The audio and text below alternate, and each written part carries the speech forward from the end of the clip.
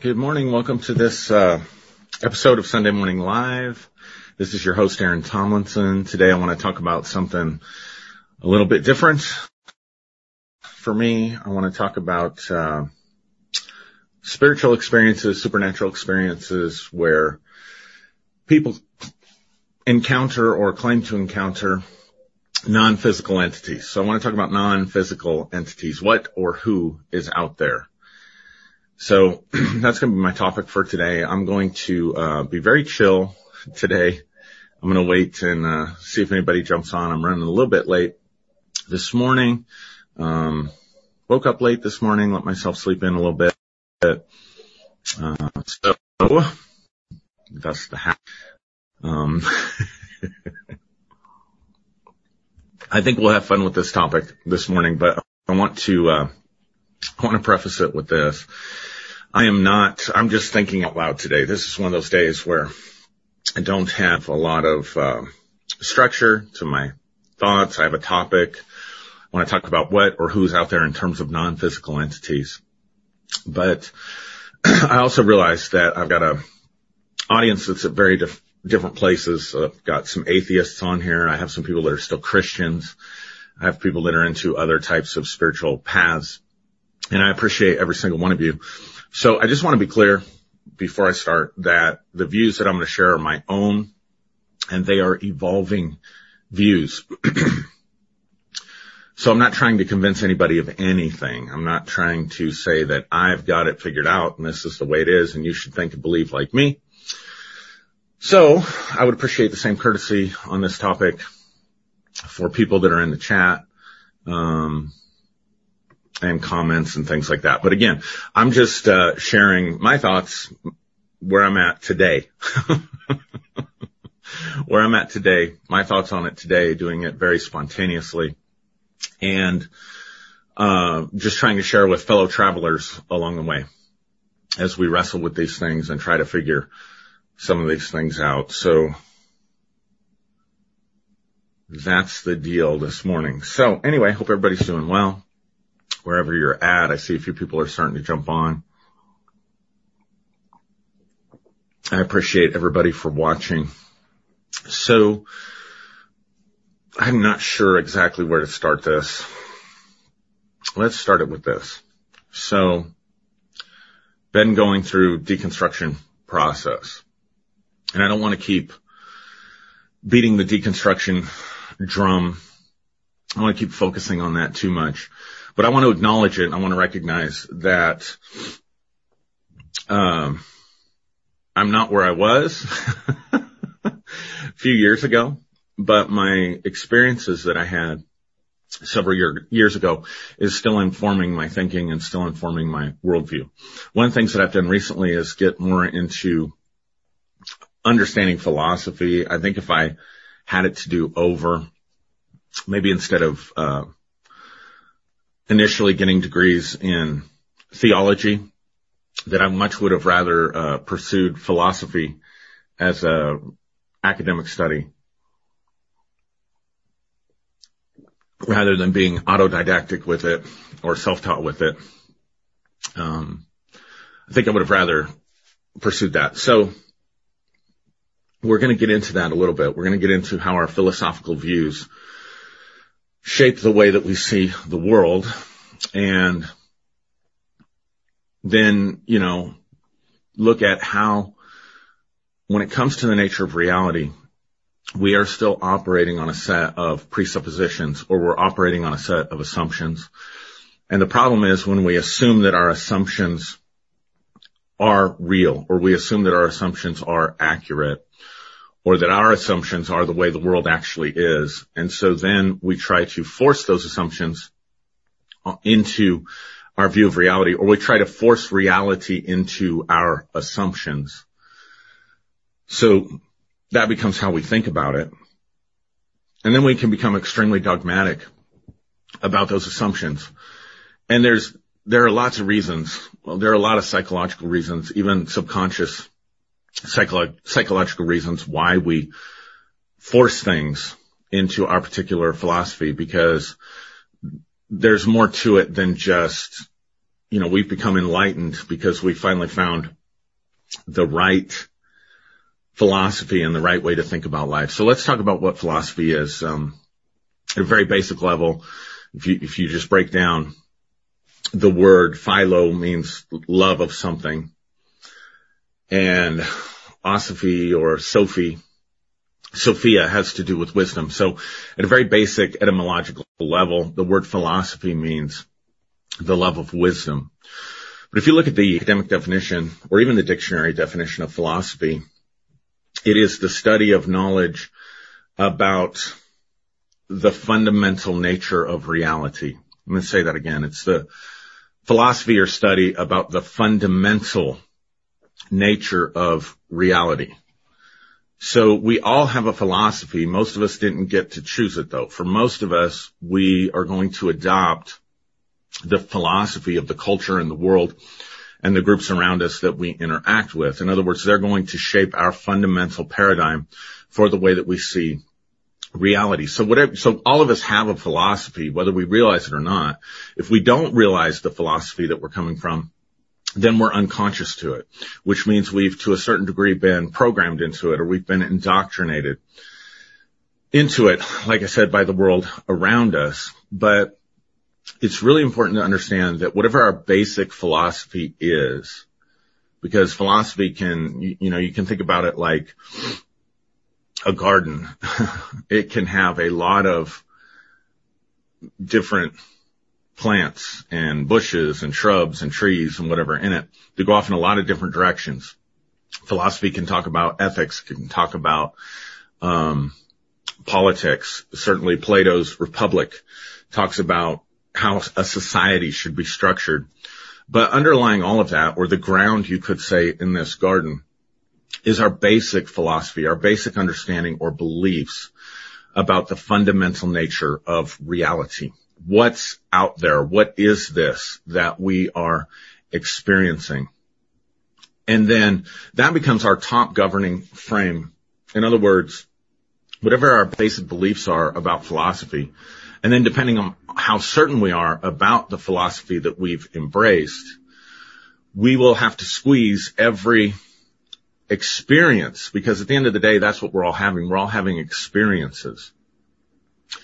And so whatever we experience, we'll have to take and frame it or fit it into our governing philosophical view, our most basic philosophical view.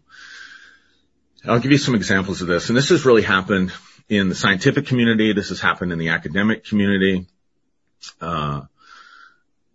So our research today in any area, in any field of study, is governed by a philosophical, metaphysical worldview called materialism. Now, most people don't realize this.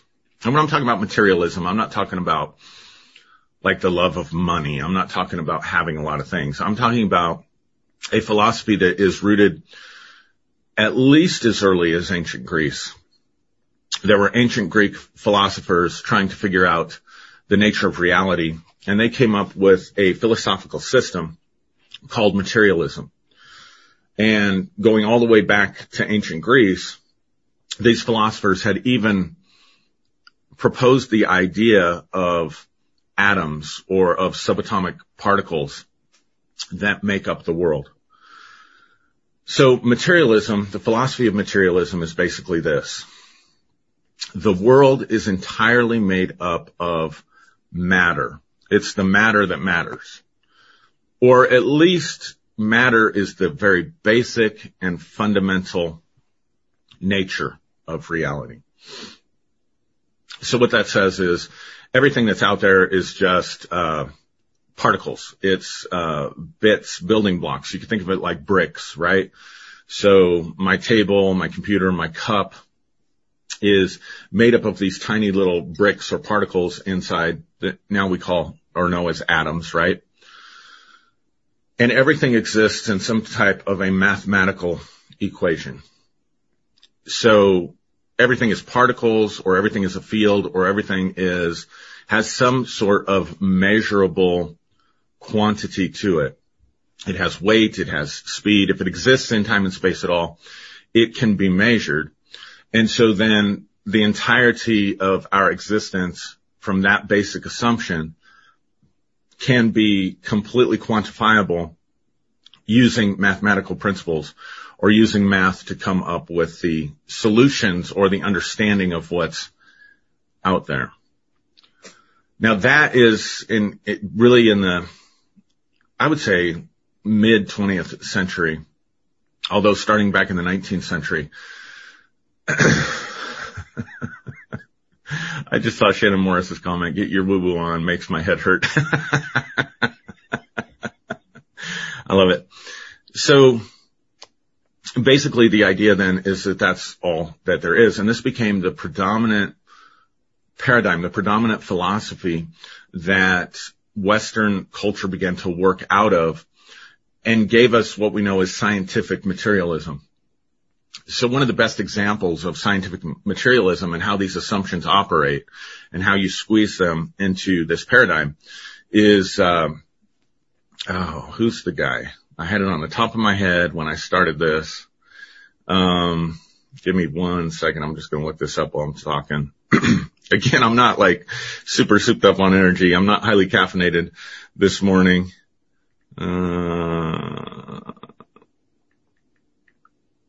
It's a guy that, he's a science fiction writer. Yeah, Arthur C. Clarke. Arthur C. Clarke is famous for this saying. He says, magic is just science that we don't understand yet. Magic is just science that we don't understand yet. So in other words, if there are things that seem to violate the laws of physics or our understanding of the laws of physics, what we call paranormal activity, what we call extraphysical activity, supernatural activity, then there is a there's a explanation for it within the laws of physics. There's a science there to it, and we just haven't discovered the science of it yet. That's a perfect example of evaluating a phenomenon that we may not be able to explain or have a scientific explanation for it, but yet have such certainty in materialism that we know for sure we're eventually going to be able to quantify it. For sure, eventually, scientific materialism is going to be able to solve the problem for us, going to be able to answer the question. Now, materialism is very attractive to people who maybe have been burnt by religion. They're deconstructing, whatever, but sometimes out of bitterness, and sometimes this bitterness is subconscious.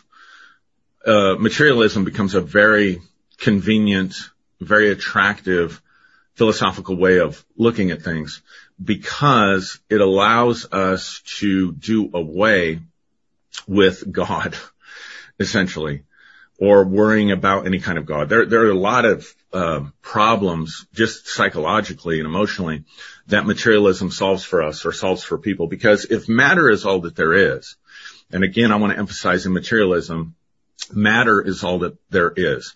So everything is a mathematical arrangement of matter or energy or fields, things out there that are observable and quantifiable. And then everything else has to originate or grow out from that. There can't be anything else because there isn't anything else. There's only materialism. There's only matter. Nothing else exists. So if only matter exists, if only the universe exists, then certainly God does not exist. And certainly angels do not exist. And certainly the devil does not exist. And certainly demons do not exist.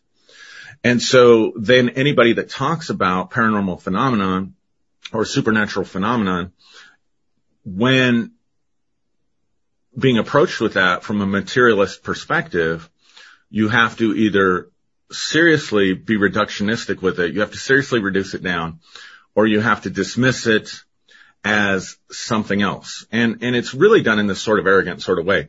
So let me give you some examples. When we talk about people who have relationship with a deity, it doesn't have to be Jesus or Christ, but it could be anything that is non-physical. But since we come from a Christian background and Western Christianity has formed our thinking, and it's the religion that we're most familiar with, then we can talk about people who have a relationship with God, people who pray, people who talk to God, people who have a relationship with Jesus, and we just talk about how, well, they've created their own imaginary friend. They're just hanging out with their imaginary friend. And then we do the same thing with evil. The devil doesn't exist. And we force our materialistic interpretations back onto ancient readings, not just of Scripture. I'm going to use Scripture because that's what we're most familiar with.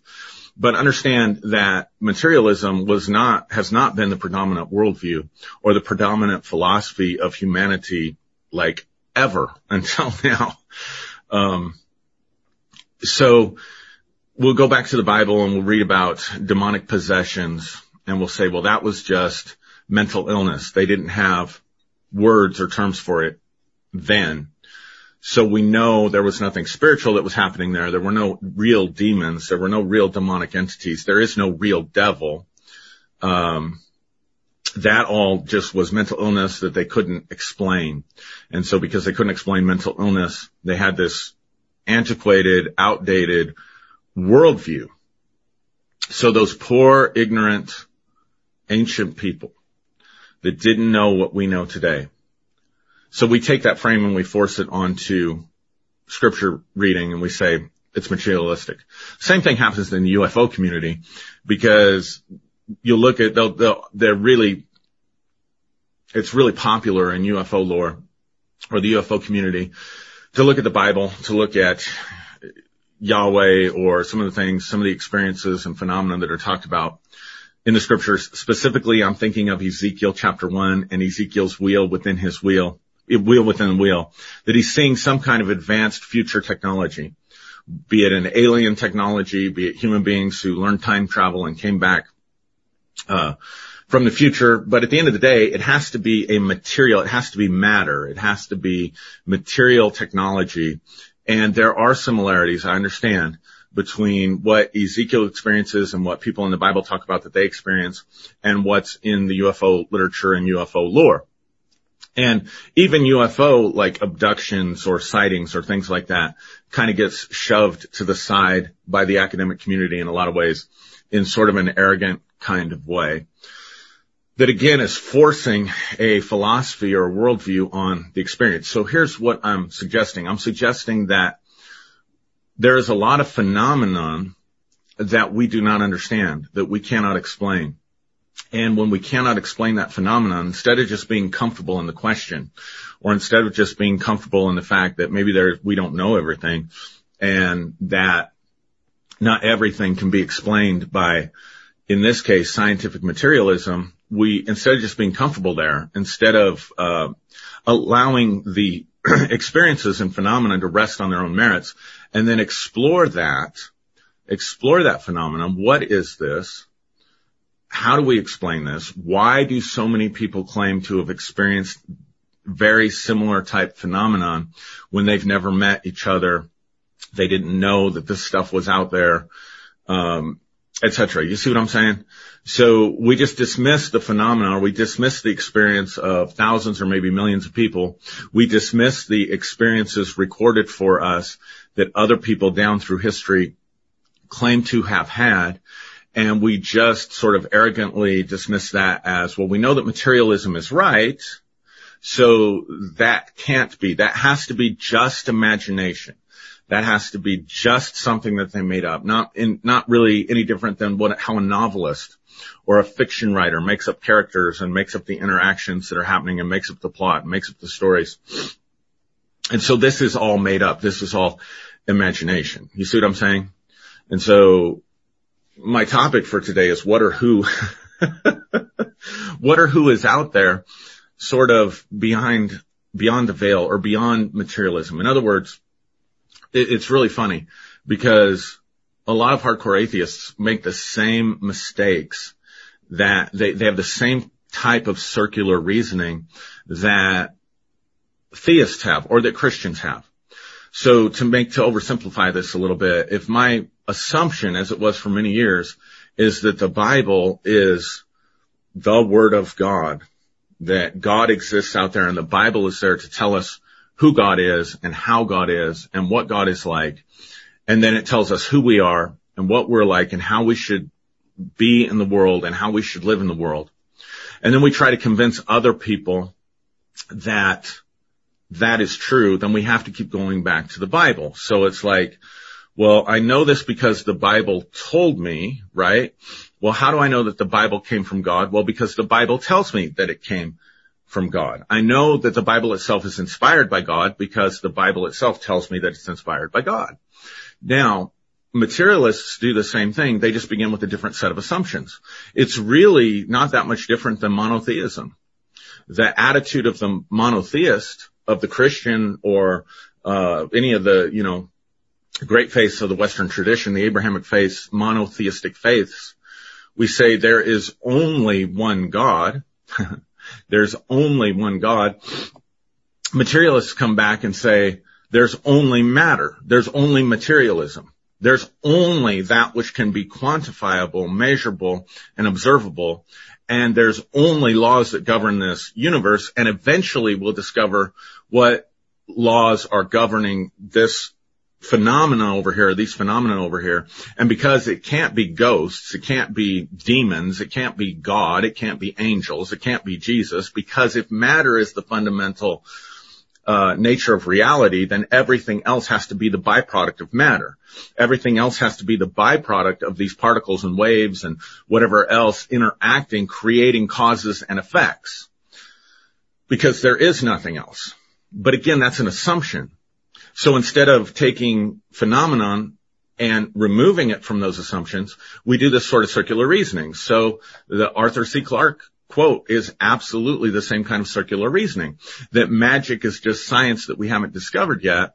Well, that's built on the presupposition that science or matter is all that there is, and science can explain everything. Well, how do I know that? Because I believe that. And I can point to all these proof texts. I can point to all these, breakthroughs in quantum physics or Newtonian physics or whatever I want to point to, papers, academic papers, if I even go to that place. Most people have never read an academic paper in their life unless they have higher education. I'm just saying most people never have, and most people haven't read an academic paper since you got out of higher education. So a lot of people don't even know how to read that stuff. So we're operating, again, on a lot of assumptions and a lot of presuppositions, and then we're getting caught in the same kind of circular reasoning, only instead of there only being one God, now there's only matter, there's only materialism. All right, so I'm beating a dead horse because I'm trying to get to this. What is out there? Because here's the thing. A lot of people have, going all the way back, centuries, people have believed in gods. They have believed in angels. They have believed in demons. And they have written their accounts or their encounters with these beings and entities that, at least as far as we can tell, do not appear to take on a physical form. They don't take on something that's measurable. They don't take on something that's quantifiable. Yet for these people, those experiences are very, very real. And again, this isn't an isolated incident in the history of humanity.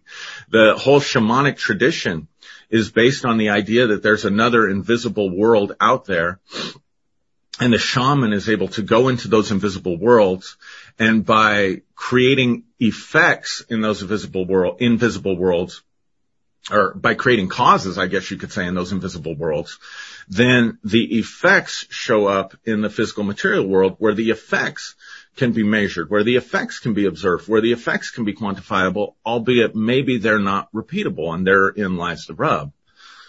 Although it may be repeatable. It's not like it isn't. It's just not as static or as stable as people in the materialistic camp want it to be, if that makes sense. So you've got the shamanic tradition. You've got folk magic, any magical system. So one of the things that I did when I began to realize some of the toxicity that was in Scripture and some of the toxicity that was in Christianity and some of the problems with it, some of the problems with the Bible. So I'm looking for this alternative path. So I kind of became this spiritual tourist, and I've been on record as saying this. And again, this is just me. This is just my journey. I'm not saying what's right or wrong for someone else, but the Eastern religions, the Eastern perspectives doesn't hold a lot of sway for me.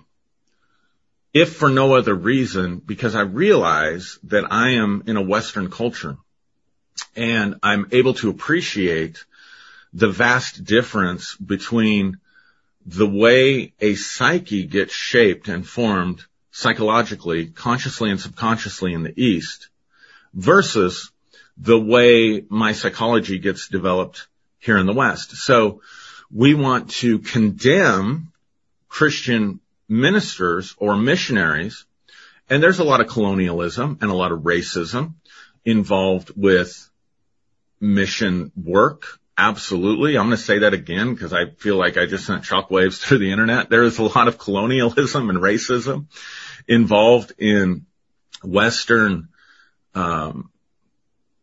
Christian mission work because we go and bring our culture to a group that did not grow up in that culture. It's not their worldview. It's not what's shaped their collective unconscious. It's not what's shaped their subconscious. In other words, the symbols are different. The meanings are different. The overarching philosophies, like I was saying, that basic fundamental idea of reality is completely different in the East than in the West. So for me to adopt Buddhism, for me to adopt even, I'm okay with importing certain ideas, but even to adopt yoga in its traditional forms of, working with the chakras and raising the Kundalini power up my spine and all that stuff, basically I'm doing to myself, in my view, what Christian missions has done to people from other cultures. And I don't think that that is conducive or the best thing for the formation and growth of my own soul and my own life. I think it could potentially, and Carl Jung talked about this, I think he wrote a whole book about this because when Theosophy was gaining ground, which was a way of thinking about the world that was made popular by Madame Blavatsky, a woman named Madame Blavatsky, had a huge impact on the Western world. And she was importing Eastern philosophies and Eastern practices back at the turn of the last century. So this predates like the 60s when this stuff became more popular, but it definitely laid the groundwork for that so that the Western world could become receptive to that. So Carl Jung notices these practices coming over and he writes a critique of it about how different the Eastern consciousness is from the Western consciousness. And so we're introducing foreign elements into our consciousness, and he said it was almost like poison. Now, the great esoteric writer, Dion Fortune, in her book, The Mystical Kabbalah, she makes the same statement. She says that as Western people, we really shouldn't mess around too much with Eastern imports. And she's trying to pull people back into the Western esoteric tradition of Hermeticism and Kabbalah and saying you can get to the same place with Western esotericism and Hermeticism and Kabbalah. So those were some other people that had those critiques. Now that was an idea of my own. Like I don't want to import this stuff because I don't think that I don't think it's going to be the most helpful thing for me. I'm not saying that it's poison. I'm saying that Carl Jung said it was poison. And you can do with that what you want. Because, again, they're writing, both Dion Fortune and Carl Jung are writing when these things are first coming over. So we've got a century or more since then, or almost a century since then, to evaluate the value of things like Buddhism, Hinduism, and stuff like that. So all that to say, I pretty much left that stuff alone. But what I did dig into was the magical systems from the West, all kinds of different magical systems. So I already mentioned Hermeticism, ceremonial magic, left-hand path magic, folk magic, Celtic magic, Nordic magic, what am I forgetting? Wicca. How could I forget that? So I just was exploring these paths. Shamanism, I was exploring that. Shamanism held sway with me for a long time because it's the oldest version of spirituality known to humanity. And the one thing that all of these systems not only have in common, but that all of these systems are absolutely dependent upon, is interaction and encounters with spirits. And so as I was thinking about this week, I was thinking, you can appear, you can be fashionable, you can be acceptable, you can be intellectually accepted if you talk about paranormal phenomena from the perspective of mind over matter. So if you talk about the placebo effect, if you talk about some form of physical healing that happens in your body based on belief or based on resolving emotional issues. We saw this a lot when I was in ministry. We would see people resolve emotional issues, and once their emotional issues were resolved, their physical issues would clear up because of that mind-body, that brain-body connection, right? I suppose we could even talk about things like levitation or telekinesis.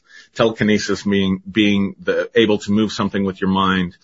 Levitation obviously is a phenomenon recorded around the world that people that spend a lot of time in meditation and spiritual practice, reportedly, mystics are able to perform. I know that probably sounds ludicrous and crazy to some people. So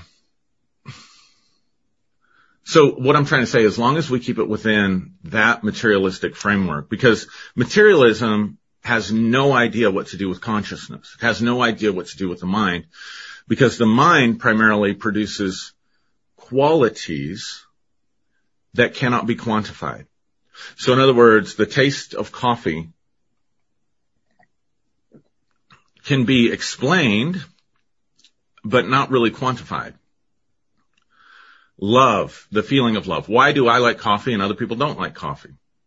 Does it even taste the same to both of us? In other words, if you were me for a day and you drank coffee, would it taste the same as when you wake up in the morning and drink coffee? We have no way of knowing that. Do you see red the way that I see red? I don't know that we have really concrete ways of knowing that. But my point is, we have to recognize conscious experience, even the most basic things about our conscious experience. And science has no clue. Not even a good hypothesis, not even a good experiment or mathematical equation to explain the problem of consciousness, but we can't deny that it's not there, right? So you go back to the philosophers like René Descartes, who said, the one thing I can be certain of is that I am, because I am the thinker. I am the experiencer. That's the one thing I can be certain of. So this problem of consciousness, but now within materialism, we can recognize thoughts and emotions, and generally it's accepted that our thoughts and emotions have no impact on our bodies and no impact on the world around us in a cause-effect tangible way. But we can be open to laws of attraction. We can be open, again, like I said, to the placebo effect. We can be open to telekinesis and things like this. But don't start talking about extra physical entities. Don't start talking about extra physical entities. Don't start talking about autonomous units of consciousness, sentient beings that have no occupation in time and space. That's just made up BS. That's all that is. That's the approach. That's the attitude. And yet when you look at, like I said, these other spiritual systems, they depend upon other physical entities. They depend upon other sentient beings being out there and interacting with them. Whether they're nature spirits, whether they're gods and goddesses, whether it's God or source, whether it's angels or archangels. Even in the UFO phenomenon, if you watch Dr. Stephen Greer's latest documentary, I think it's his latest, Close Encounters of the Fifth Kind. Close Encounters of the Fifth Kind are non-physical contacts with aliens, or what they call aliens. In other words, there is something out there that is sentient, that is other than just my consciousness, but that interacts with me on a sort of telepathic or mental level. Now you start talking about that sounds too much like religion. That sounds too much like that's going to blow everybody's circuitry. And more than likely, if you've got a strong materialist, you're going to get a lot of pushback on that. It is really kind of comes from a condescending way, not too much different than saying, oh, well, they're blaming all their problems on a phony devil, or they're blaming all their problems on a phony devil, and they have created a relationship with their imaginary friend, Jesus. But again, I want to point out, this is a phenomenon. So even in the beginning of the 20th century, you had the spiritualist movement, the Spiritism movement. Now, that's an interesting movement because it got started, way back, a couple of centuries before the before the end of the 19th and beginning of the 20th century, by a group of Quakers who interacted with the native peoples in what they would call in Celtic realms, a geographical region in the United States that was considered to be a thin place. What's a thin place? A place where the veil between the worlds inhabited by non-physical conscious entities and the world inhabited by physical conscious entities, where it's very open, it's very transparent, it's very thin. Like I said, the Celtics call it the thin places. And they began to interact with spirits. They began to interact with ghosts. They began to interact with people who had departed. And so through this tradition that kind of spread through American culture, by the time the late 19th or early 20th century comes around, you have people doing seances. But this goes back to Abraham Lincoln. We know from writings and stuff that Abraham Lincoln and his wife routinely conducted seances at the White House. There are certain parts. Mitch Horowitz does a good job of bringing this out in his book, Occult America, of where Lincoln made claims that even strategies about the Civil War came to him through non-physical entities. It's pretty well known that he dreamt about his death. I can't remember, but shortly before it happened. So there's this paranormal phenomenon that goes all the way back to the Civil War, all the way back to one of our great heroes, right? Abraham Lincoln. Well, was he just playing with his imaginary friends? Now, I know what some of you are thinking out there about like seances and stuff like that, because it's been debunked, right? The people that were psychic mediums that were talking to the dead, and they were manifesting these physical phenomena to get people's attention, like the shaking table or something levitating and things like that. And so starting with Harry Houdini, there grew up this entire tradition within stage magicians, illusionists, of debunking any of that type of thing. And so Harry Houdini started that. He was very effective at that.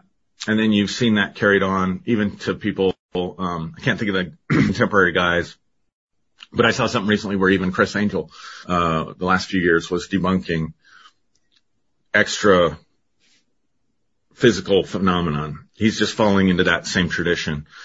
Now, there was a stage magician that's not as well known as Houdini called Paul Foster Case, who was an occultist and has tons of occult writings out there, including coming from his own Rosicrucian and ceremonial magic philosophy and system, interacting with archangels and things like that.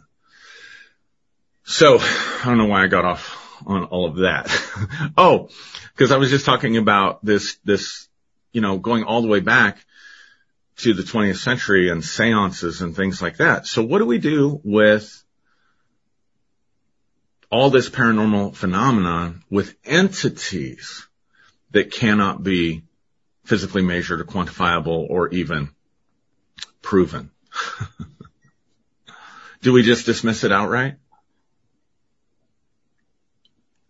Or what or who is out there? Now, I'd like to propose a different way of viewing the world, which was the dominant way of viewing the world in Western culture until about late 19th or 20th century, into the 20th century. And this would be a philosophical system known as idealism. You can think about, if you know anything about Plato, Plato's ideas. Idealism says that the fundamental nature of reality, the fundamental thing out of which everything is made and out of which we experience, is not matter at all. It's not material at all. In fact, no thing out there really exists. I'm not saying there isn't something out there. I'm just saying that the way we perceive it is not the way it is. That's what idealism is suggesting. And idealism would suggest that mind or consciousness is the fundamental building block of reality. Now, I like this so much better, and I'll tell you why. Because if mind or consciousness is the fundamental building block of reality, if consciousness itself is the stuff that's out there, then that can explain matter better than, in my view, matter can explain the spontaneous emergence of consciousness. Materialism has the problem of consciousness, but idealism does not have the problem of matter, because everything is mind and everything is consciousness. And so if that's true, then what that means is that there is life after death. See, materialism, in a sense, frees you from your fear of death. And especially in the Western psyche and in the Western consciousness. And so you can understand why this has taken such strong hold in our culture and in our society, because we have had a religious system that has a God up in the sky who's very unpredictable and who's very angry and who's very judgmental. The primary paradigm in Western Christianity, the primary way of seeing Western Christianity is through a system of laws and governance.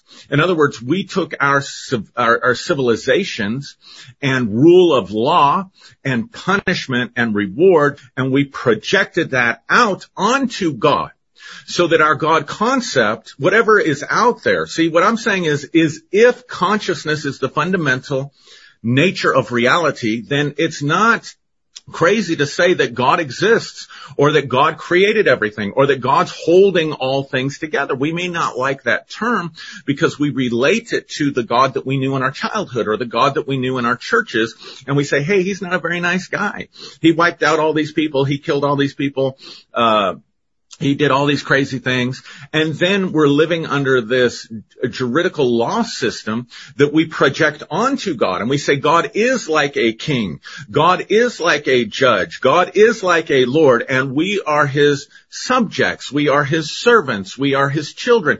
You use any kind of metaphor that you want to, that Christianity uses, and it all has some kind of governing principle, rule-based, obedience-based principle behind it. If God is a father, then that is a family structure and government, and we are his children. Therefore, we are his subjects. Therefore, we are to be obedient children. If he is Lord, then we are his subjects. We are his citizens, and we owe him honor, or we owe him something, because he is our Lord. If he is our king, we owe him submission. We owe him honor. We owe him worship. We owe him obedience. And there are laws. And then if God is judge and God is just, then at the end of the day, we are subject. Our lives, every aspect of our lives, becomes scrutinized by this judge. And this is one of the most unhealthy things in Christianity, because we're taught that our imagination, if you lust after a woman in your mind, if you get angry with your brother or sister,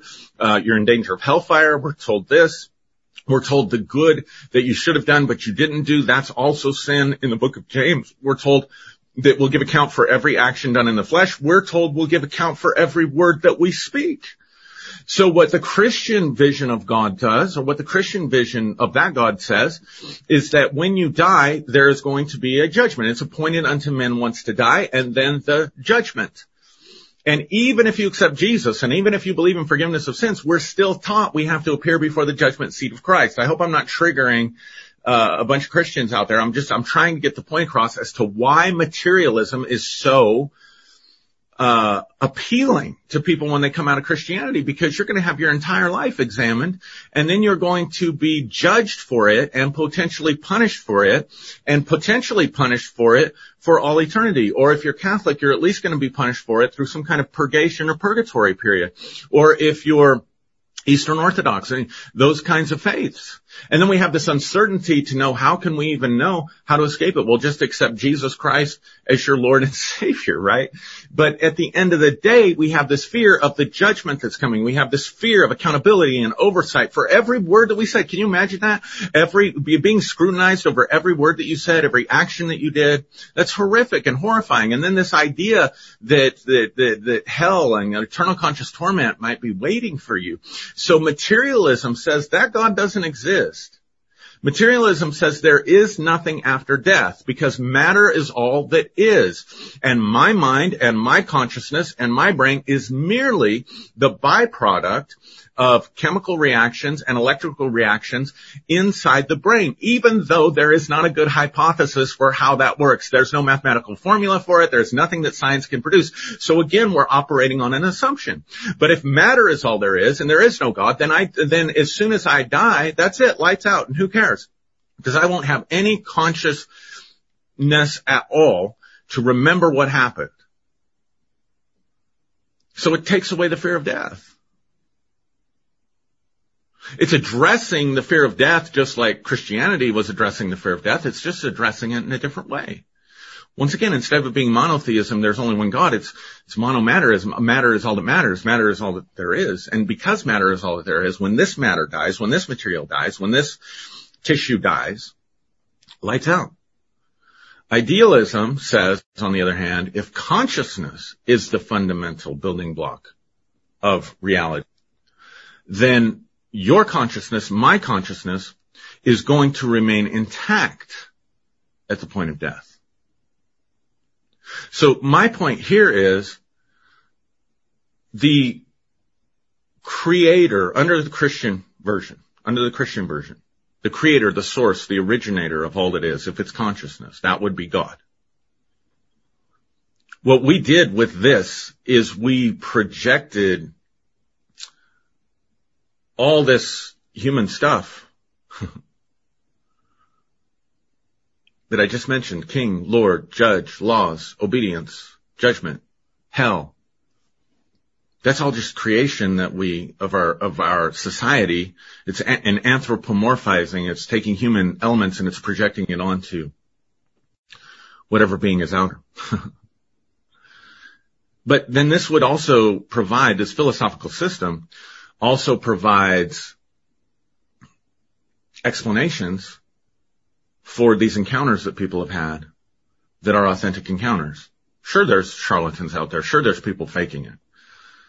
But that's not everybody. Not everybody's profiting off of it. Not everybody's exporting it. But millions of people around the world today have had these kinds of experiences. I've had these kinds of experiences. Not just healing or miracles, or I talked a couple weeks ago about the butterfly that just sort of spontaneously manifested in the middle of winter that I have no explanation for.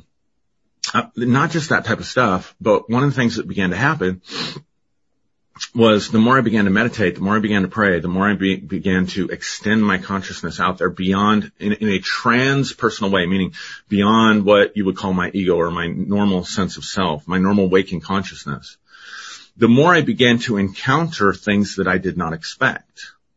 And a lot of the things that I encountered that I did not expect were other beings. Presentations of consciousness. Let me explain it this way. Presentations of consciousness interacting with my consciousness that is only taking place in the realm of consciousness. Beings of consciousness that interacted with my consciousness on the plane of consciousness. So in other words, I'm not going to sit here and try and make anybody believe that a physical, measurable entity that I used to know as Jesus appeared to me in my room. any more than I'm going to try to make people believe that after my mom passed away, a being that could be measured in time and space appeared at the foot of my bed in radiant garments. Or that the angels, what I would call angels that I saw and interacted with, were real in the physical, measurable, quantifiable sense. But that doesn't mean the experiences weren't real. Just depends on how we define reality. And this became a thing. I mean, one of the things that happened, which is really interesting, is I began to interact with what I understood to be angels, light beings, that would manifest themselves to me. This is where I'm going to lose a lot of people. And then there would be tangible results that would happen. So, for example, there were many times I'd be in services and I could, with my mind's eye, not in a physical, measurable, tangible way, I want to be very clear, I could see these light beings in a service. And I remember a number of times that this happened, people would come forward if they needed a touch of healing, emotionally, mentally, physically, and just gently taking them by the hand and just guide them to where these beings were. And you could feel, people would testify that they could feel an energy center there. They could feel a heat or a warmth or like an electrical, just like definitely an energetic presence that was manifested that other people could testify to. They felt the same thing. And then walk somebody into that, and as soon as they get into that energy vortex, they would fall on the ground, because we were Pentecostal, we believed in being slain in the spirit, but for whatever reason, they would fall on the ground. And a number of them testified later that they got healed. I think I even remember a young lady that could not conceive was told that she could not have children, and after that service, not too long after that, she conceived.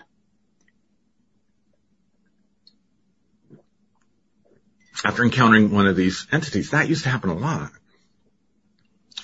So I'm kind of doing this interactive stuff with these light beings. Well, you're not supposed to do that back then, because that could be an angel of light that's deceiving you and pulling you away from Christ. And I'm sure there's people out there, I got plenty of fans out there that believe that an angel of light has deceived me and pulled me away from Christ.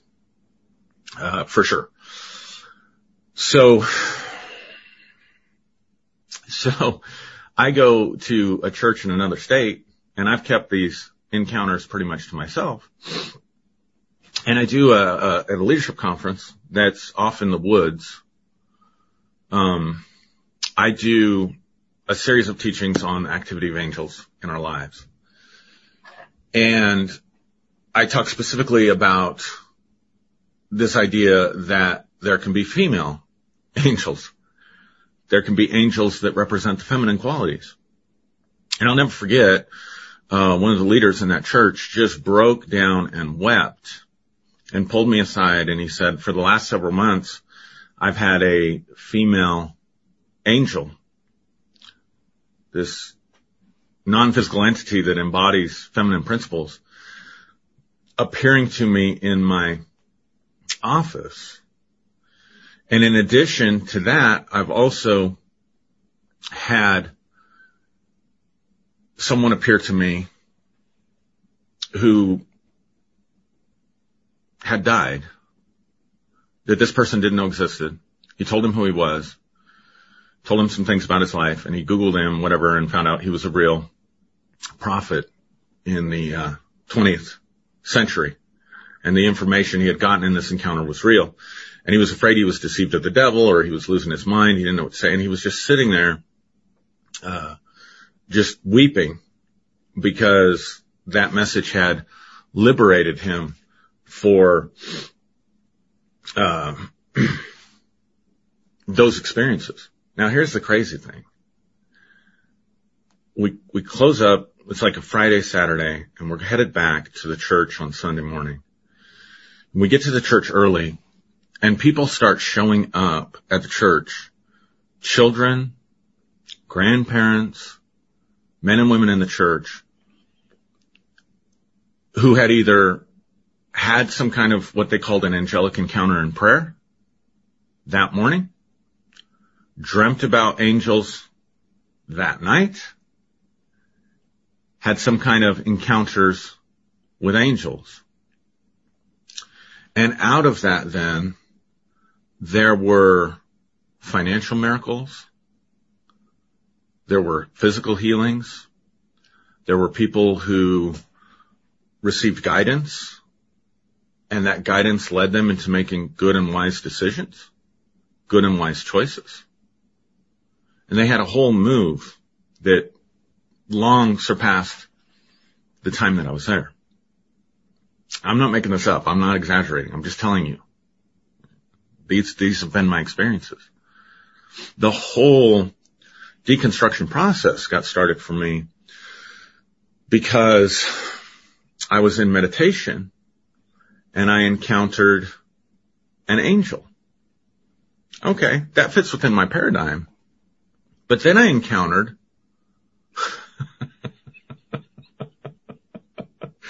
this non-physical, this being that was dressed in a black suit, kind of like Mr. Smith in the movie The Matrix, with the sunglasses and everything, and speaking to me in a way that brought me tremendous guidance and benefit.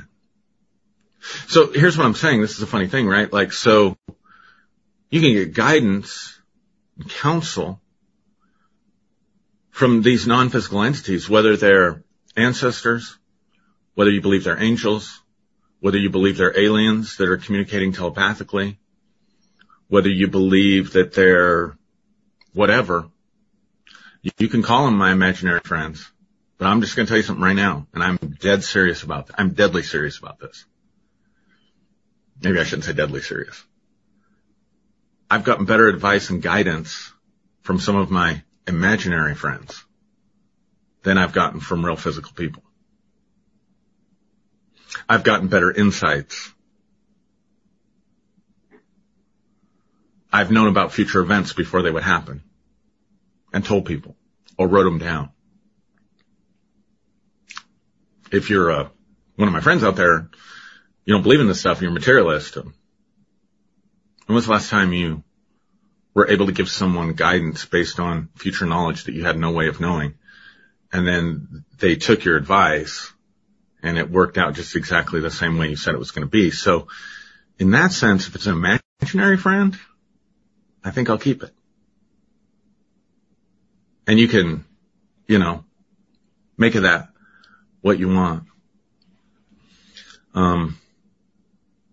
So I'll probably pick up on this. The last thing I'll say is that academically, even in the studies of religion and comparative religion, in the studies of parapsychology, there is a difference. They distinguish between that which is imagination or imaginary and that which is imaginal. They distinguish between that which is imaginary and that which is imaginal. So in other words, what I'm saying is there is absolutely no denying that what was occurring with me, with God, Jesus, angels, spirit guides, was happening through an interaction in consciousness. In other words, not that it's happening in the imagination. I'll just say it that way. It's happening in the imagination. No question. I'm not trying to get anybody to believe that there was anything physically, measurably, quantifiably out there. It was happening in the realm of the imagination. And that's actually, when you do a comparative study, that's what happens in a shaman's shamanic journey.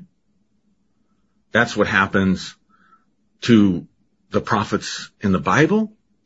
Isaiah sees and hears and feels, tastes, things in the spiritual realm, things in that other dimension.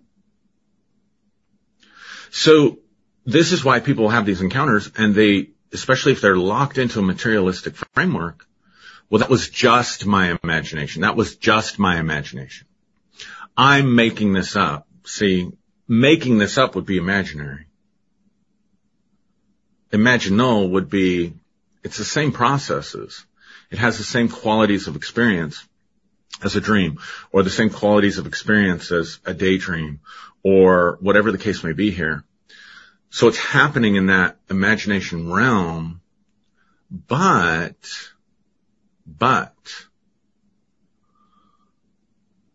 that doesn't mean there isn't something out there that you're interacting with.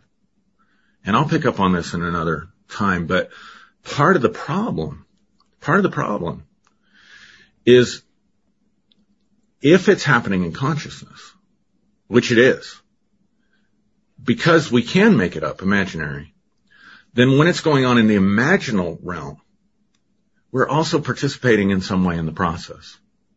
We are also creating something in the process. So whatever's out there, I might see it as Jesus, or might have seen it as Jesus. Whatever I was interacting with, I might have seen as an angel. Because I'm bringing the products of my culture and my cultural map into the experience. Whereas perhaps a native shaman might encounter something else out there. But it's not going to be dressed in white. It's not going to look like a Western concept of what or who is out there. It's going to look more like a nature spirit, or it's going to look more like an ancestor, or it's going to, whatever. A light being, a heavenly being, a Skywalker, whatever. Because at some level we are participating, but that doesn't mean that there's not communion. In fact, that's true communion, because I'm bringing my part to the experience, and the other being is bringing their part to the experience, and together we're mutually creating what's happening in the imaginal realm so that there's true communion. The problem is that we've mistaken the map for the territory. We've mistaken what we've created out there. And we've said, because I've had this experience, because this has been created and this has enriched my life, therefore this gives me some special authority to talk to you and force my beliefs and my perceptions onto you. And that's the problem. Because for the most part, these experiences, just like my friend that had a female angel that was meeting with him, these are very personal encounters and very personal experiences. But because it's part of the imaginal, because it's part of consciousness, if we adapt ourselves or adopt for ourselves a materialistic philosophy, you will completely close the door on having any kind of those encounters in the future. Because your belief system will not give you what you need. It will not give you your part that you need to bring into this communion with what's out there in order to participate in having the experience. I hope that's helpful. I want to look through some of these comments. Several good mornings there. Let's see. Oh, what happened here? Oh, Ben says, one of essential, Sunday rituals is turning into your lives. Thank you, Ben.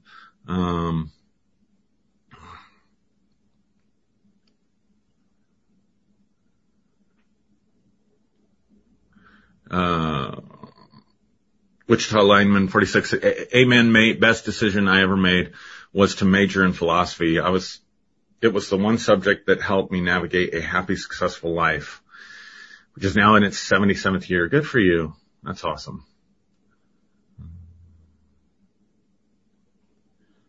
Joe Mashuda agrees, that we're here to deal with Western spiritualism, Hermeticism, those kinds of things.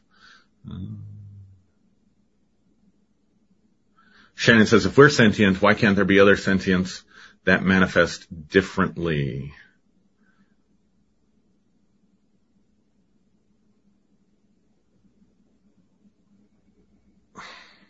I'm having trouble. There was one I wanted to address, I know for sure.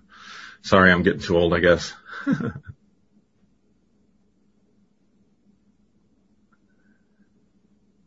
Elle says, do you think there are other similar planets, worlds, realities with the same materialism? I outright reject materialism as fundamental to the universe. So, I'm not sure what you're asking there, Elle, or how to respond to that. Maybe you're asking, are there other planets and worlds that have the same idea of materialism? And I suppose that's possible. Maybe a retreat on angel beings. Excellent teacher Christina says. That would be kind of cool, actually. Jeanette, who was in our church, she says, I remember all the angelic encounters. I've had many of my own before and after that. So she's talking about the corporate angelic encounters that we were having in our church. Joe says, me too. My imaginary friends have been very important to me. Elegant says, I've never experienced anything like you're describing, even when I was deep in Christianity. And even since I've deconstructed and embraced oneness and began meditating, how can I experience this too? Thanks, Elle. I hope you'll keep watching. Maybe if you haven't subscribed to my channel, because I'm going to do more on this. I really feel the freedom and the liberty to do more on this. And one of the reasons I haven't shared my experiences very openly or very publicly is because I never want other people to feel like somehow they got gypped or they're less than because they didn't have those experiences. Or I never want people to put me on a pedestal ever again, because I was having those experiences, because it's just really negative. Let's see, Donna says, I can resonate with that, Aaron. I had a brother who died a couple of months short of his 21st birthday.